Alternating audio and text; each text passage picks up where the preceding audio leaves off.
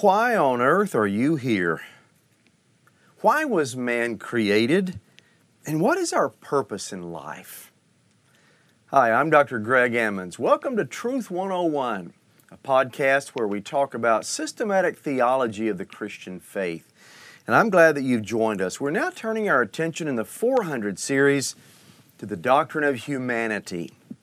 In the 100 series, we saw the doctrine of God. In the 200 series, the doctrine of Jesus. In the 300 series, we talked about the doctrine of the Holy Spirit. Now, I've been asked about the gifts of the Spirit, and that is so detailed. We'll cover that in a separate series a little bit later on. So don't think we're leaving the gifts of the Holy Spirit out and after moving on from the 300 series of the Holy Spirit. So we'll address that in another series later on. But in this 400 series, we're turning our attention now to the doctrine of humanity. Some call it the doctrine of man. And we're going to be looking in this podcast at why man was created and what is our purpose in life. And so we'll talk about that just a little bit in this series, and then we'll get into other aspects in the next podcast. Next episode, we'll be talking about what it means to be created in the image of God. Now, first of all, as we begin this 400 series, I believe I need to address one issue concerning this doctrine, and that is it the doctrine of man or is it the doctrine of humanity? I think I need to say a brief word about that as we continue. And some say it is. Today, people object to ever using the word man to refer to the human race in general, which includes both men and women. Because it is claimed, well, if you say the doctrine of man, that's being insensitive to women. And those who make this objection would prefer that we use only gender-neutral terms, such as the doctrine of humanity or the doctrine of humankind, or the doctrine of human beings, or the doctrine of persons, to refer to the entire human race.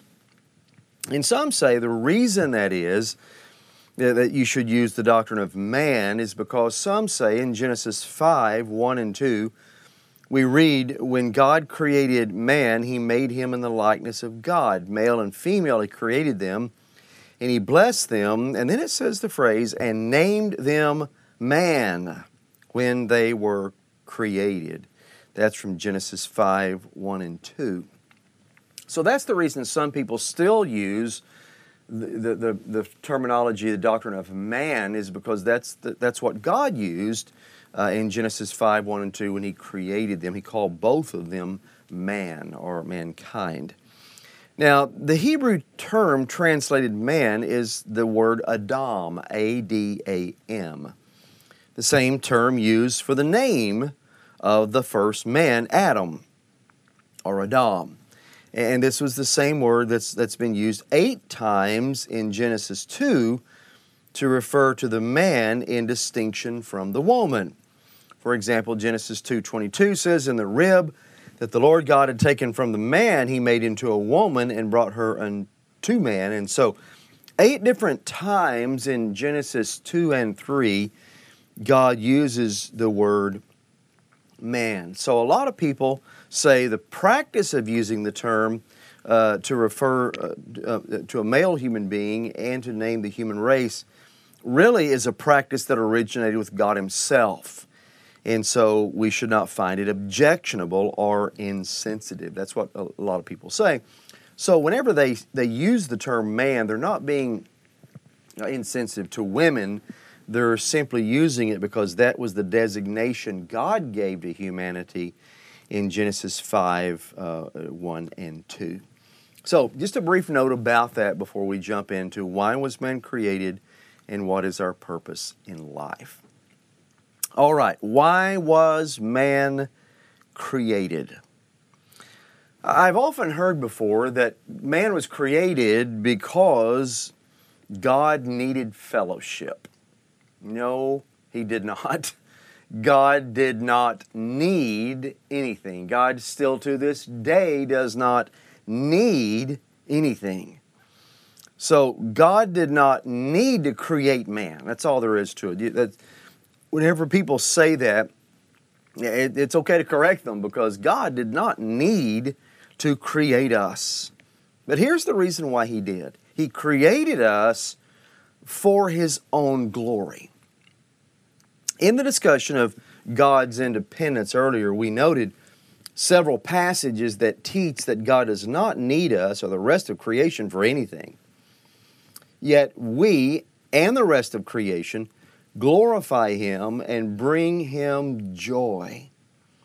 Since there was perfect love and fellowship among members of the Trinity for all eternity, and we know that because of John 17, verse 5 and verse 24, because of that, God did not create us because He was lonely or because He needed fellowship with other persons. God did not need us for any reason, period. Now, I've heard this my entire life. I heard this as a child in Sunday school and growing up in Oklahoma, that God created us because He was lonely and He needed fellowship, and so He created a being with whom to fellowship. And that is simply not correct. God did not need and does not need us for any reason. Nevertheless, God did create us for His own glory. Now, in our treatment of His independence earlier in the 100 series, we noted that God speaks of His sons and daughters from the ends of the earth as those in Isaiah 43:7 as, quote, those whom I created for my glory, end quote. So Isaiah 43:7 and Ephesians 1, verses 11 and 12, both tell us God created humanity for His glory. Therefore, everything you do and I do should be all to the glory of God. That's what Paul said in 1 Corinthians 10:31. Do everything to the glory of God. And so because of that, because that's the reason He created us, we should strive to do everything in our lives to the glory of God. Now, this fact alone, because God created us for His glory, that fact alone brings significance to your life. Brings significance to you. This fact guarantees our lives mean something. Our lives are significant. Because when we first realize that God did not need to create us and does not need us for anything, we might conclude that our lives have no importance at all. But Scripture is clear in telling us we were created to glorify God, indicating we are important to God Himself. You are important to God. I am important to God. And this is the final destination of genuine importance or significance to our lives. If we're truly important to God for all eternity, then what greater measure of importance or significance could we want? Those people who want to take their lives, they don't have a sense of why they were created. Why would you want to take a life and snuff out another person to bring glory and honor to God? Why would you want to be against abortion and taking lives of those who could be born to give glory and honor to God for all eternity? And so that's the reason why we're created according to Scripture. Now let's talk just a moment about what is our purpose in life. We know why we were created, but why are we here? What is our purpose specifically in life? Well, the fact that God created us for His glory determines the correct answer to the question, what is our purpose in life? Our purpose must be to fulfill the reason God created us, to glorify Him. And so when we're speaking with respect to God, that's a good summary purpose of our life. But whenever we think of our interests, we make the happy discovery that we are to enjoy God as well, and that we are to take delight in Him and in our relationship with Him. So conversely, as to why you were created for God's glory, but you're also conversely created in the same sense to delight in God and to take joy in that relationship. Jesus said, I came that you might have life and have it more abundantly, in John 10:10. David, in the Old Testament, tells God, Lord, in your presence there is fullness of joy, and at your right hand are pleasures forevermore. That's from Psalm 16:11. He also said, Psalm 27:4, He longs to dwell in the house of the Lord forever, to gaze upon the beauty of the Lord. The musician in the book of Psalms, Asaph, Psalm 73, verses 25 and 26, he cried out, quote, Whom have I in heaven but you, O Lord? And there is nothing on earth I desire besides you. My flesh and my heart may fail, but God is the strength of my heart. He is my portion forever. So fullness of joy is found in knowing God and delighting in the excellence of His character.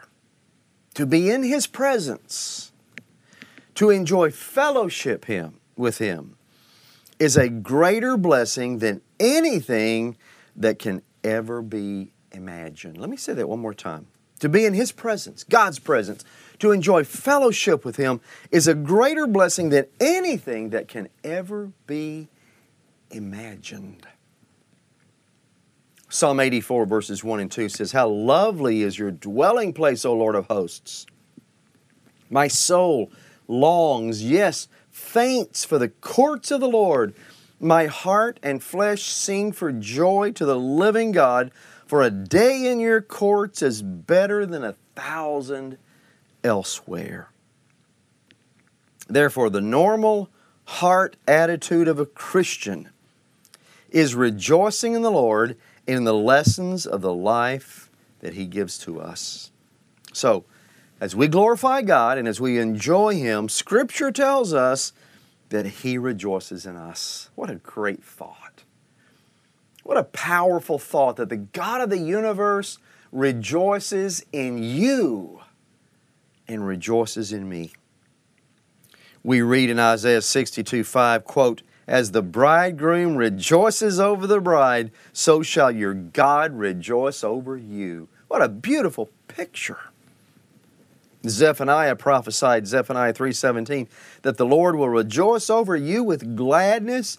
He will quiet you by His love. He will exult over you with loud singing.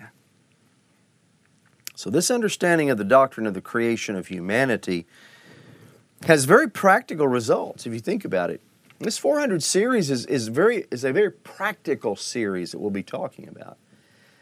Whenever we realize that God created us to glorify Him, and when we start to act in ways that fulfill that purpose, then we begin to experience an intensity of joy in the Lord that we've never known before. And I hope today, if you do not have that joy in the Lord, you will find it in your purpose in life of why God created you.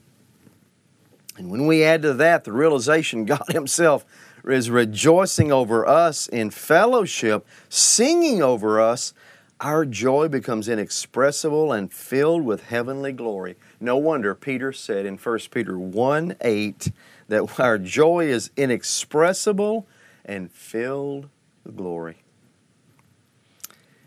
Now, somebody might object that it is wrong for God to seek glory for Himself in creating man. I've heard that before. Well, how arrogant of God, how self-serving of God to create beings only for His own glory. And certainly it's wrong for human beings to seek glory for ourselves, as we see in the dramatic example of the death of Herod Agrippa in Acts 12:22. You may remember his story whenever he proudly accepted the shout of the crowd, the voice of a God and not of man. And he accepted that. He reveled in that, wanting to take glory for himself. And Acts 12:22 says, quote, Immediately an angel of the Lord struck him down because he did not give glory to God, and he was eaten by worms and breathed his last. Herod died because he robbed God of glory. Glory that God deserved and that Herod did not deserve. But whenever God takes glory for himself, from whom is he robbing glory? Is there anyone who deserves glory more than God? Well, certainly not. He is the Creator. He made all things. He deserves the glory. He is worthy of receiving glory. Man may not seek glory for himself, but in this case, what is wrong for man is right for God, because God is the Creator and we are the created. It is right, it is not wrong that He be glorified. In fact, if He did not receive glory from all creatures in the universe, that would be horribly wrong. The 24 elders in Revelation 4:11 around God's throne sing continually, "Worthy are you, our Lord and God, to receive glory and honor and praise. For you created all things, and by your will they existed and were created." And Paul exclaims, "For from Him and through Him and to Him are all things. To Him be glory forever and ever. Amen." Romans 11:36. And listen to what it says in Mark 12:30. When we begin to appreciate the nature of God as the infinitely perfect Creator who deserves all praise, then our hearts will not rest until we give Him glory with all of our heart, soul, mind, and strength, as we are created to love God with. Wow. Well, we're just getting started. Why was man created and what is our purpose in life? And we'll continue in our next podcast looking at creation in the image of God. What does it mean to be created in God's image? Well, I hope you have a great week, and we will see you next week in our podcast, Truth 101. God bless you.